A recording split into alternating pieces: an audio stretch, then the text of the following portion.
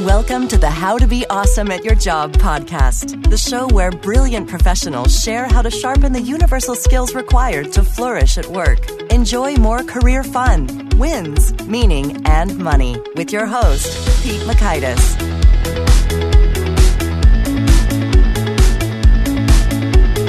Hello, and thanks so much for joining us here for episode 203 with Simon Bailey. Simon has a wellspring of positivity as well as practical wisdom when it comes to developing sponsors and just rocking and rolling, taking the steering wheel of your career. So you'll learn 1, key habits that get influential colleagues talking you up. 2, why to take projects that nobody else wants. And 3, 5 questions to help you bounce back from any setback. So if you'd like to check out the show notes or the transcript or the links to items that we've referenced here, you can find that over at awesomeatyourjob.com/EP203. That's EP203. And while at awesomeatyourjob.com, I hope you'll investigate some of our cool other resources. One I'd point to here is the 10 Days to Winning at Work email course. Within that, you'll get 10 emails, one a day, that each contains an actionable bite-sized excerpt from my enhanced thinking and collaboration training programs, which have been shown in before-after evaluations to slash just about 86 minutes of waste out of each person's work week every week. So that can really add up and make work fun and also get you home from work earlier if need be. Now here's Simon's story. Simon T. Bailey is the CEO of Simon T. Bailey International, a premium education company specializing in creating learning and development content. He's worked with over 1,500 organizations and impacted more than 2 million people through his presentations and seminars in 45 countries worldwide. Some of his clients include AT&T, IBM, MasterCard, Microsoft, and Toyota. Prior to founding his company, Simon worked in the hospitality and tourism industry for 20 years and was sales director and new business development director for the world-renowned Disney Institute based at the Walt Disney Resort. So huge thank you to Simon for sharing his perspective and time with us. And a huge thank you to our sponsor. It is Text Expander by Smile. Using Text Expander, you type a small abbreviation of text, which then expands into a whole lot more text, thusly saving you from having to type those repetitive items. It can also multiply the productivity for a team that uses a shared snippet base. I use this program literally every day. I am using a computer, so I dig it. Think you will too. You can visit textexpander.com/awesome to start your free trial. Now, here's Simon. Simon, thanks so much for joining us here on the How to Be Awesome at Your Job podcast. Thank you so much for having me. Good to be with you.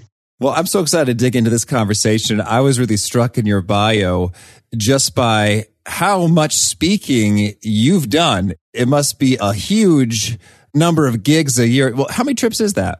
We do about 175 days a year, Woo! speak about 100 times a year somewhere in the world. So never a dull moment. Oh, that is wild. So, well, I love it when speakers get together, has been my experience. There's often the sharing of travel tales and woes and hilarious hijinks. Could you share one of your favorite stories of travel with us? Oh my goodness. It just happened a couple of weeks ago. So I was in Boston's Logan Airport, and my flight had been delayed because of weather. So there was another flight leaving on another airline in another terminal, and I raced all the way over there. My assistant booked me, got there only to find out the flight was delayed. So they said, in fact, it was so delayed, it probably wouldn't be leaving Boston. So I said, I got to get to Orlando because I had an engagement the next day. So I booked another ticket to a flight on Tampa, could rent a car and drive to Orlando, and get in time enough for my gig. Well, needless to say, I ended up not making either flight and had to call a buddy of mine who lived in Orlando and ask him if he could fill in for me to do the engagement. And he was a trooper. He did it. The client loved him, and it worked out in the end. But needless to say, I spent the night in Logan Airport. Oh, man. So how'd you settle yourself? Did you have a nook that you found, or what was the strategy? You know what I did? It was like 2:00 in the morning when it was all said and done. So I just found me a little pallet on the floor and just, crashed and called it a day. And that was it. There's nothing I could do. Well, it sounds like you're in good spirits, and I love your laugh and just the mood or attitude that comes through your voice. It really, your headshot is one of my favorite I've ever seen. And be sure to check out the show notes, listeners, so you can see that. Sometimes I'll just drop it into a Skype chat conversation with my wife. Like, hey, is he coming? Because it just makes me smile. So that's funny. You use the phrase brilliant living. Yes. It sounds like that's a key philosophy of yours, and you got a book with the same title. Mm-hmm. What do you mean by that? Brilliant living is deciding that you're going to take control of the steering wheel of your future and drive into it. And instead of the backseat passengers of doubt, fear, uncertainty controlling you, you're going to control and you're going to take charge of your future. That's brilliant living in a nutshell. Well, that sounds inspiring. I dig it. And one way that you're applying that and some of the things that you're teaching is where I bumped into you was originally through lynda.com, talking about taking the steering wheel of your career. And one way you do that is by finding a sponsor. Yes. So could you orient us first and foremost? What's sponsorship all about? Sponsorship is finding a person that will wear your brand T-shirt inside of a company unbeknownst to you. In other words, they are promoting you even when you don't know about it. And then all of a sudden, you'll get the tap on the shoulder. You'll get the invitation to take the next step in your career. And it's because of that sponsor who uses their influence to help advance your career. Well, that sounds awesome. I think we'd all love some more of that. And so then, when we talk about sponsorship, I think a lot of times folks think about, I need to find or develop a relationship with my sponsor or sponsors. But you're saying you don't even know it's happening. You don't even know it's happening. And I should probably give a very clear distinction between a mentor and a sponsor. Okay. A mentor is a person who will tell you what they have done to move their career forward. A sponsor, he or she is not looking to have coffee with you, chew and chat, be your best bud. They just believe in your work. They just believe in your work, and they just want to help you get ahead. And they don't want anything. They don't want anything in return. And that's a very clear distinction that sponsor, he or she, will take it upon themselves to say, I want to help this person because it's the right thing to do. Whereas the mentor wants to kind of say, back in the day when I was in your shoes, here's what I did. And that is very important. It serves a place, but there's a total different distinction between the two. Okay. Well, so that's very helpful. And so then I guess my next question is, well, that sounds very great. We'd love to have more of those people in our corner saying great things about us when those influence opportunities are there. So how can we get more of that going on? Yeah. So I think it first of all starts with raising your hand to take on the ugly babies. Take on the projects that nobody else wants to do. The projects that everyone has walked away from. That's number one. Number two, whenever you are a part of a project team or working on something with a team, be there before time. All meetings start 15 minutes in advance. I know that there in some cultures, it's the 5-minute grace period. Everybody kind of comes in late. No, the real meeting starts 15 minutes before. And that's when you get to find out what other people are doing, but also if it's being led by a senior leader or director or somebody in the room, they begin to notice that you're just a step above the rest, that you show up early, you engage, you're friendly. And you may even say, Simon, I'm an introvert. Well, become a socialized introvert. Come out of your shell and connect. The third thing to really think about is, what would it be like to go to your boss and ask your boss, what is it that you don't like doing that I can take off your plate, that I can help you be more successful? That in and of itself becomes the thing that gets you noticed and becomes your point of differentiation. And your boss, he or she, may mention your name to another peer leader that says, hey, if you have an opening, or if you're thinking about this, have I got somebody on my team that would be a perfect fit? Oh boy, these are so good, so actionable. I'd love to dig into each of these a little bit. So we say raise your hands to take on the ugly babies. It's interesting. I'm thinking, well, the ugly babies are ugly because they're not pleasant. They're not pleasant to deal with.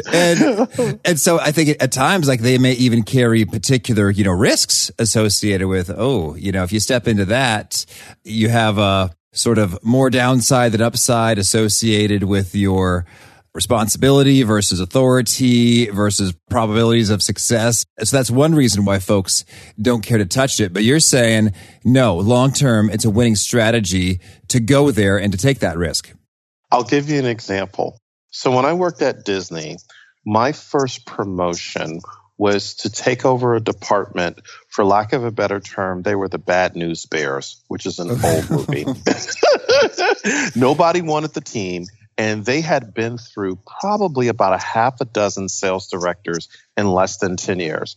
So when I was tapped on the shoulder to take the opportunity, I said, absolutely, I'll take it. It was my first leadership role.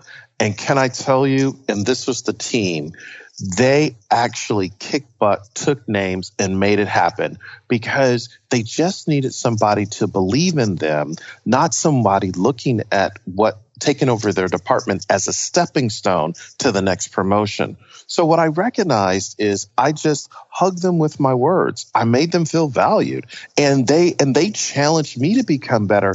And together as a team, we were able to over-deliver because they just needed to know that they mattered. They needed to know that they could do it, and they needed some feedback on how to get better. They needed some coaching. And so it was a huge learning experience for me.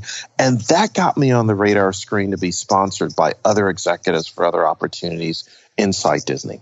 Okay, well, so that's a great story. And I guess I'm wondering, well, that's one form of an ugly baby, is that there are folks who are disengaged because no one seems to care about them and their team and their results. And so, just giving them some Simon Love was enough to kind of get things moving in a better direction. So could you give us some examples of maybe other reasons why there's an ugly baby at play and how to survive and thrive in that midst? So for those who are, say, individual contributors, you're not necessarily leading a team, but you're responsible for what you have been tasked with every single day. There will be various projects that will come your way, and certainly they came my way, that invited people to share their expertise to move things forward. One of the things quickly I learned at Disney is to get anything done, it was not written in the employee handbook, and they didn't tell me at Disney University. So in other words, I got there and all of a sudden I end up on a team on a special project and I was lost as a goose in a blizzard. I didn't have a clue, but what I recognized, the power of asking questions, number one, showing that you're curious. Number two, releasing the need to be right, but become open to what wants to emerge. Number three, engaging in a diversity of thinking. So as you begin to engage others, they may not agree with how you see things, but as you begin to listen to them, you begin to say, wait a minute, I haven't thought about it that way. You become sharper, they become sharper, all because you didn't show up to be a yes person to go along to get along. You said, but wait a minute, what about this? And it's the opposing opinions that I discovered in being on project teams that made me a better thinker, that made me say, you know what, I'm going to take on all the ugly babies I possibly can, because it's a learning experience. It's not about being perfect. It's about discovering how do we make something better. Oh, I dig that. Well, now I want to move on to, you talked about being at meetings 15 minutes before, and part of that is you just look good, motivated, ambitious when you're there early. But the other part of it is you're saying, hey, the real meeting is happening beforehand. It's like the small group of committed folks who are invested, engaged, curious, having a chat in a more of an informal setting about stuff. Can you talk more about the dynamics of that zone of time? Here's what I've learned over 30 years working in 6 different companies, 10 different jobs. When the meeting happens, that's communication. But when you show up before the meeting, it's about connection. And it's in the connection where you develop small talk and you get to know people on a personal level as much as they're open to. And it's in that personal relationship that business is really done. Nowadays, everybody's like transaction, let's get it done, let's move quicker, faster, right? We got to be agile. We're hearing all these buzzwords. I'm telling you, relationships are the currency of the future, and relationships are built in the small talk, in the connection, where people in 3 to 7 seconds decide know, like, and trust. Do I know you? Do I like you? Do I trust you? That's how business is done. Then the meeting happens. And then when the meeting is over, it's about the follow-up. So after the meeting, when you follow up with that person to say, when we talked before the meeting, you shared this, this, and this. Guess what? I just found something out that I think can help you. It's using those moments to follow up. So the fortune is in the follow-up that builds the relationship beyond the meeting. So it's understanding, how do you connect, not just communicate? Okay, well, since we're here on the topic, tell us, how do you connect? Some folks will say, oh, I hate small talk, and oh, I feel so awkward. So what are your pro tips for navigating that? 3 ways to connect is find out what makes a person tick. Number 2, see where you have commonality. Did you go to the same college? Did you perhaps have children the same age? If you don't have children, what are your hobbies outside of work?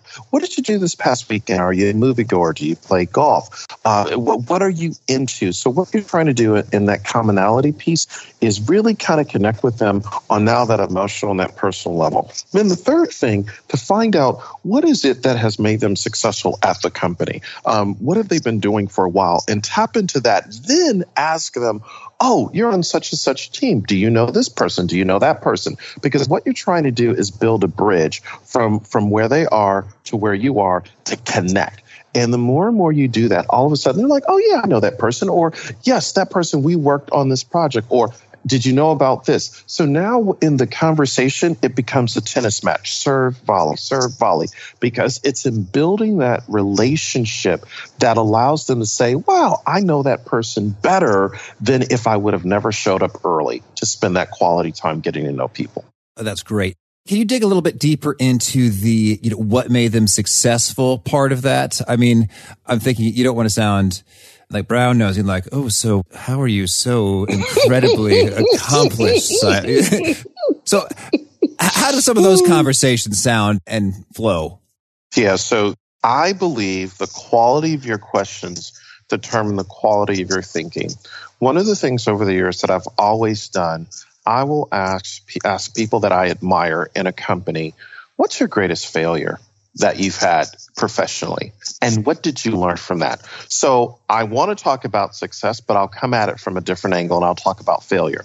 Because if you get people talking about failure, they will go into a zone where, and granted, they got to feel comfortable with you, obviously. And so if you've done all of the upfront work to build a connection, then they'll say, you know what, here's my failing moment. If they're really, this is very important, if they're really emotionally intelligent and comfortable in their skin. There are some people that are pompous who are not going to open up and really share. So when that question kind of is met with the Scooby-Doo look, you just asked me that question, go the opposite way and say, so if you had to start all over again, what are 2 to 3 things that you would do differently?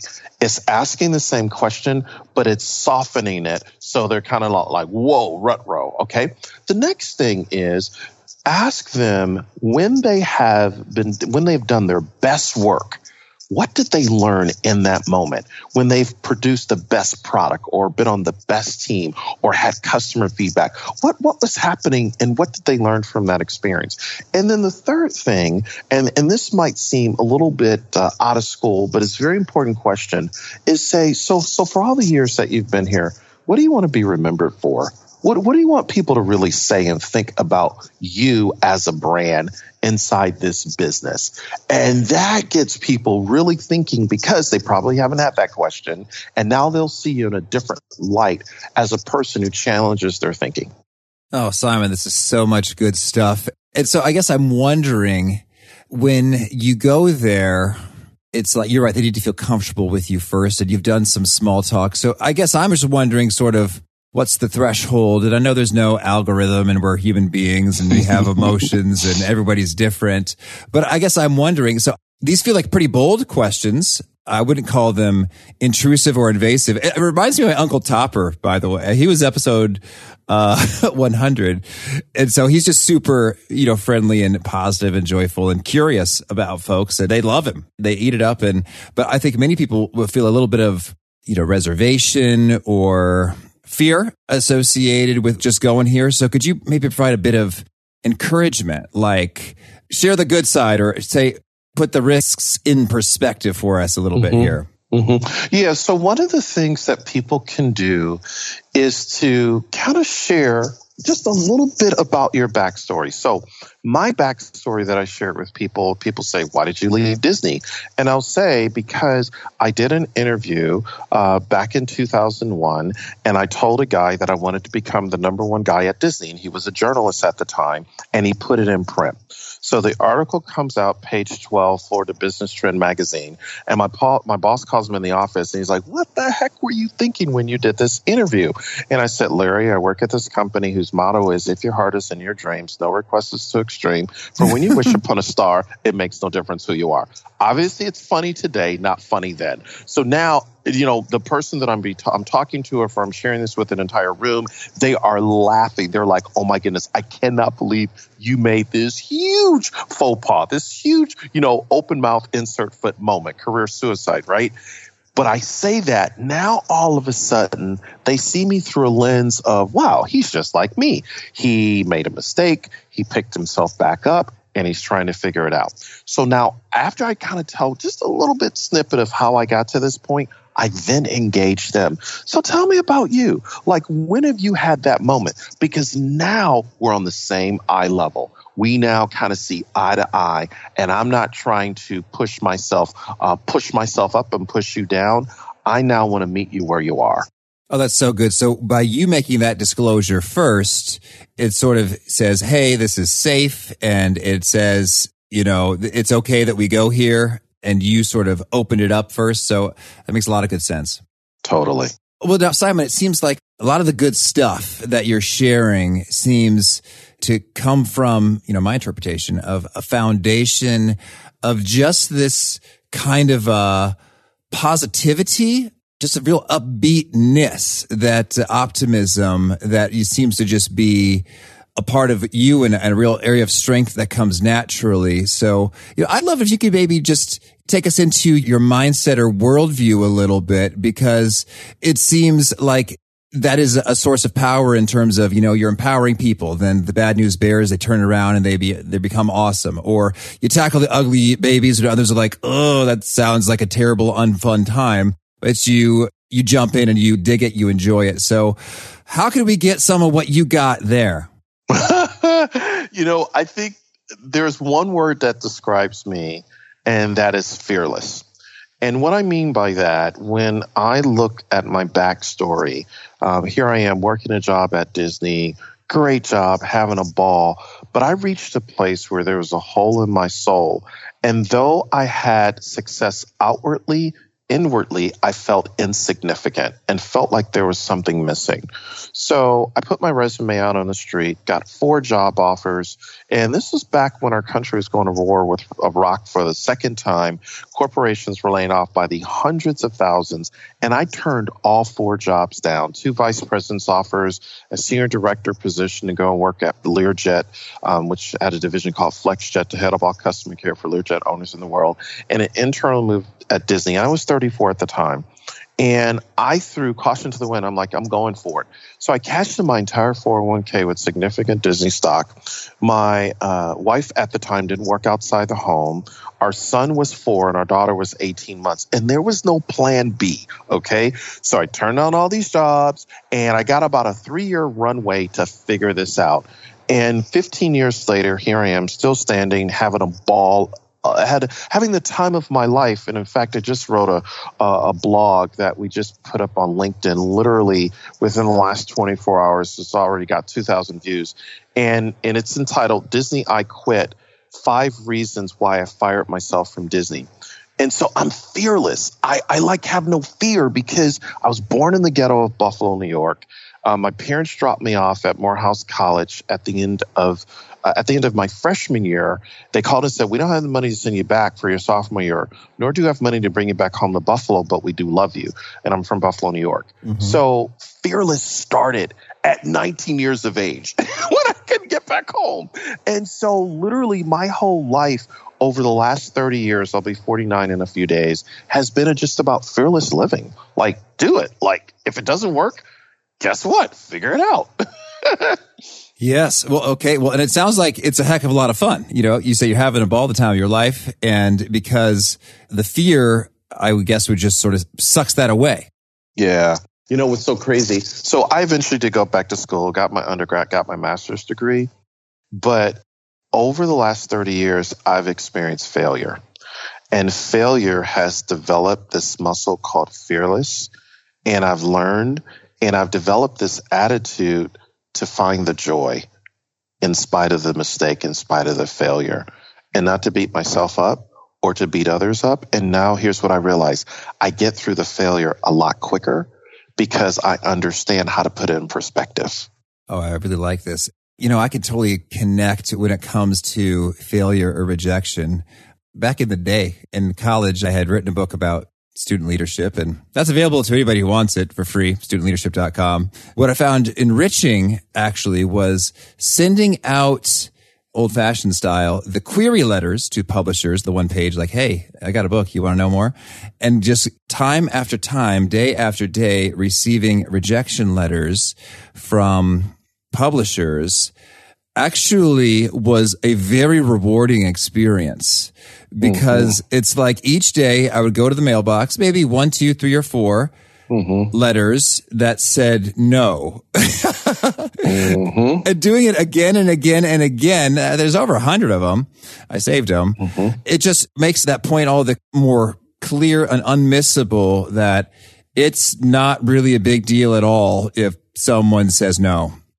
Totally. Absolutely. No is a gift. Rejection is a gift because it just invites you to say, maybe they're not the door. In fact, I got 13 rejection letters from one of my first books that I put out. 13 rejection letters from publishers. No. So I became acquainted with no really well. And here's what I discovered. No doesn't mean no forever. It just means no, not now. And how bad do you want it? Are you going to go at a different angle to get it done? And that's what I did. I like that so much. And I want to talk about finding the joy. You talked about the quality of your thinking is the quality of your questions. I'm thinking that when you're in the midst of trying to find the joy, you might have some powerful questions to share. If my hunch is correct, let us know, Simon, because often the questions are poor, like, why did this happen to me? Why am I so bad? Why is everything going wrong? So tell me, what are the questions you use to find the joy? So there's 4 questions, and I'm going to add a 5th one here in the moment, but let me give you the 4 questions that I always come back to. Question number 1, where have I been?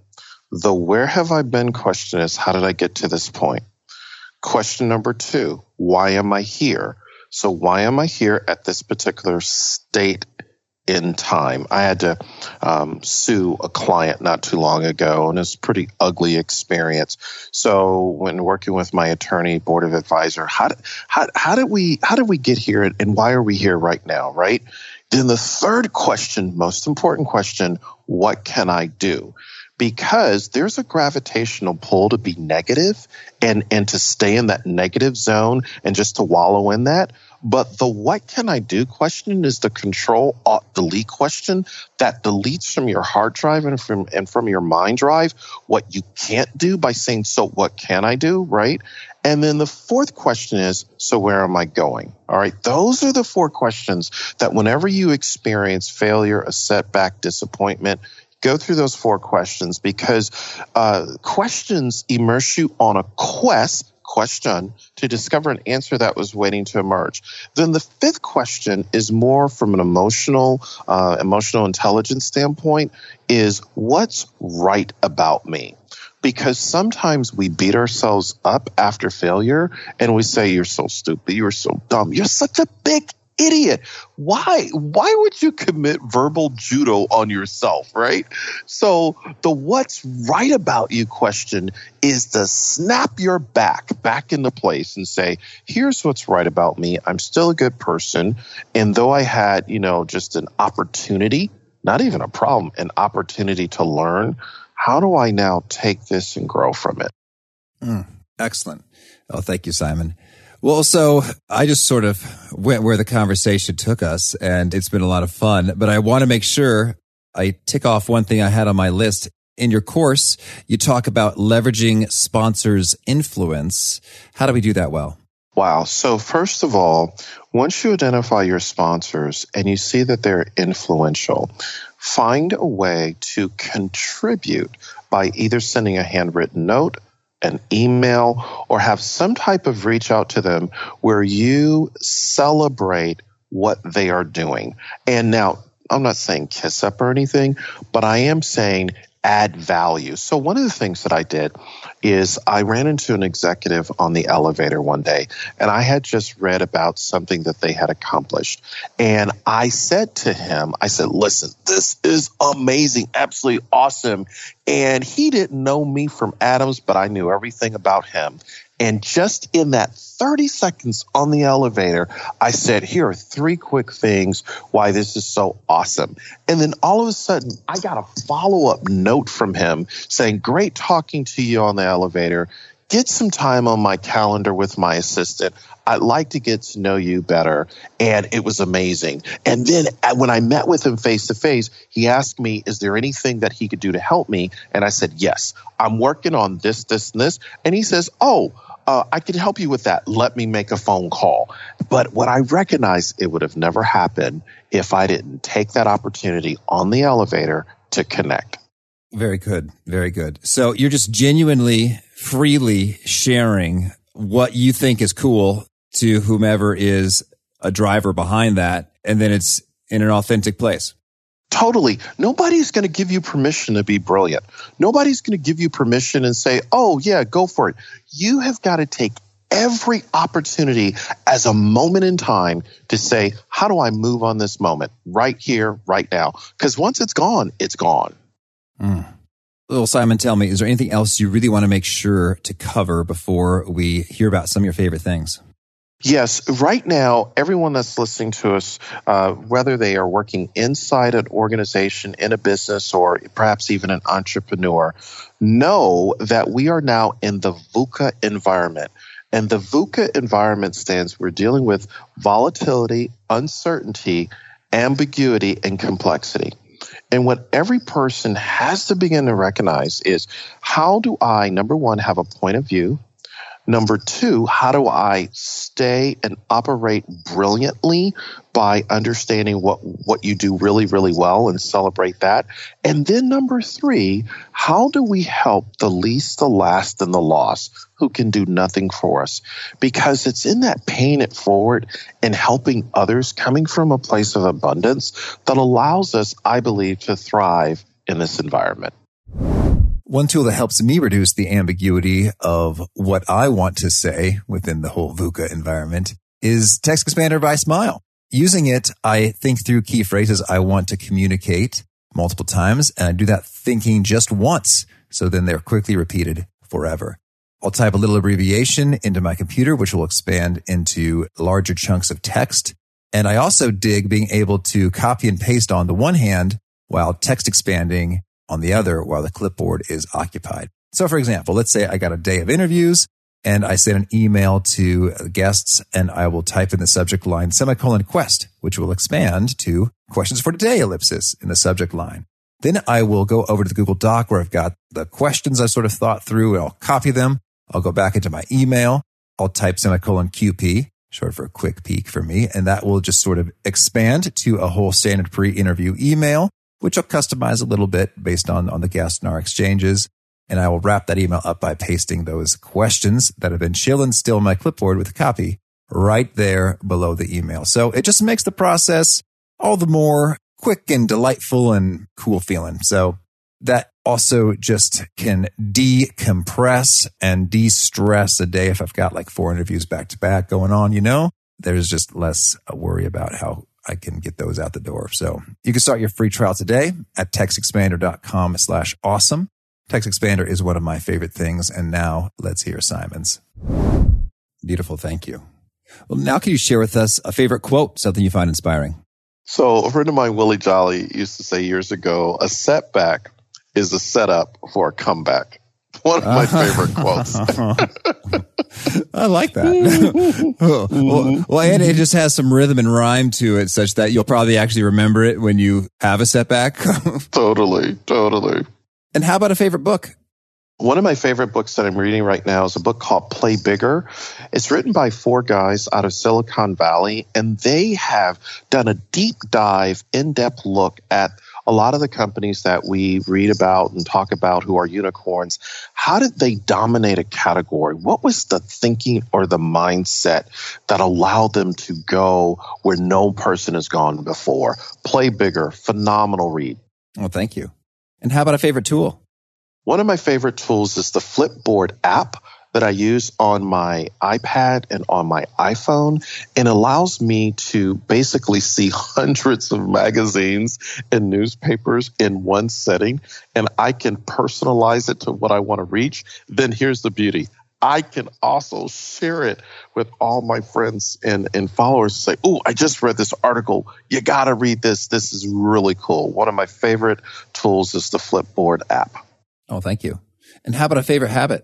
You know, probably my favorite habit, and this is going to sound so simple, but I believe it really shows your level of excellence.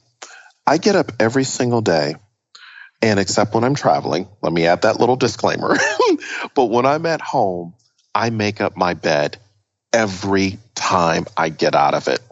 And it is that habit of getting, when I get up between 4 and 5 a.m., that before I do anything, I'll just make up the bed. And just in my mind, it kind of conditions me for order and really seeing things in a wholesome way. And then I start my meditation and everything else. But just making my bed, that habit every single day. Oh, thank you. And is there a particular nugget or piece that you share that seems to really connect, resonate, getting folks nodding their heads and taking notes? So one of the things that I teach all over the world is this formula called 15-7-30-90. And what I encourage everyone that's listening to us is starting tomorrow morning, get up 15 minutes early. Take the 15 minutes and chunk it down into 3 5-minute segments. The first 5 minutes to meditate or listen to something that just quiets your mind. Second 5 minutes, read or listen to something that inspires you. The third 5 minutes, stretch and get aligned with the day, okay? 15 minutes a day creates 7 days a week. 7 days a week creates 30 days. 30 days creates 90 days. So how did I get to this quarter? What have you done the last 30, 60, 90? How did you get there? What have you done the last 7 days? How did you get there? 15 minutes a day to really experience brilliant living. That's where it starts. Oh, thank you. And Simon, if folks want to learn more or get in touch, where would you point them? SimonTBailey.com, and they can use my name and follow me in all social media, LinkedIn, Facebook, and certainly Instagram. And do you have a final challenge or call to action you'd issue to folks seeking to be awesome at their jobs? Yes. So here's the thing I want you to think about. 3 things. Number 1, I want you to take out a sheet of paper, take out your smartphone, set the timer for 30 seconds. And on this sheet of paper, I want you to write down in 30 seconds what's right about you. I want to challenge everyone to do that. Number 2, I want you to find somebody in your business, in your company, and ask them, what is it that I can do to help you be more successful? It is in extending yourself and coming from a place of abundance where you begin to pay it forward, and someone will do it for you because of the whole law of reciprocity. What goes around comes around. Third thing is, next time you buy a book, and this is obviously a physical book or it can be an ebook, buy 2. Buy one for yourself, but give the other away to someone that you believe could use it. All right. Well, Simon, this has been such a treat. A lot of good vibes. I got a big smile on my face from this exchange, and I just wish you lots of luck and hopefully stress-free travel and many speaking engagements and great success in all you're doing. Pete, thank you so much for this opportunity to serve you. I really loved Simon's great questions because the questions are just so powerful. You ask yourself a question and you can't help but go seek to answer it, to find out what it is, both for yourself internally when you're trying to pick yourself up, as well as with others, just getting them to share and forming a connection there. So I think Simon's questions are so golden. I would recommend checking out that transcript over at awesomeatyourjob.com/EP203. and looking at even the precise wording of them and saying, can you see yourself saying that? Or if not, would you tweak it just a little bit in a way that is something that you could see yourself saying? And then be kind of bold, go forth and ask those questions. And I think you'll see some really cool results there. So again, if you want to check out that transcript or the show notes, etc., that's at awesomeatyourjob.com/EP203. Well, there you'll also see a link to our sponsor. That's Text Expander by Smile. Give them a shot. Tell me what you're thinking. If you have some fun ways you're using it, I love hearing about it. And you can start your free trial by clicking that link in the show notes or visiting them directly at textexpander.com/awesome. And I hope you will join us for our next episode. If you heard some of that positivity from Simon, you're thinking, well, it's easy for you to say, Simon. You don't know the folks I've got to work with. Our next guest has the answer for that. It's Bob Sutton over at Stanford. He has a wealth of expertise when it comes to working with a-holes or jerk faces, if you will. I'm trying not to say the actual naughty word because I learned that apparently if you have any explicit episodes, you will not get distributed to countries like India and others. Oops. So he has a book about poopy heads or folks who treat you unkindly, how to deal with them. And it's his survival guide for these folks. So I think you'll enjoy that conversation. I sure did. I hope to catch you there. Peace. Thanks for joining us for today's episode. To get the most out of this conversation, visit awesomeatyourjob.com to find today's show notes, transcript, and infographic summary cheat sheet. For more entertaining professional skill sharpening, be sure to subscribe to catch the next episode of How to Be Awesome at Your Job.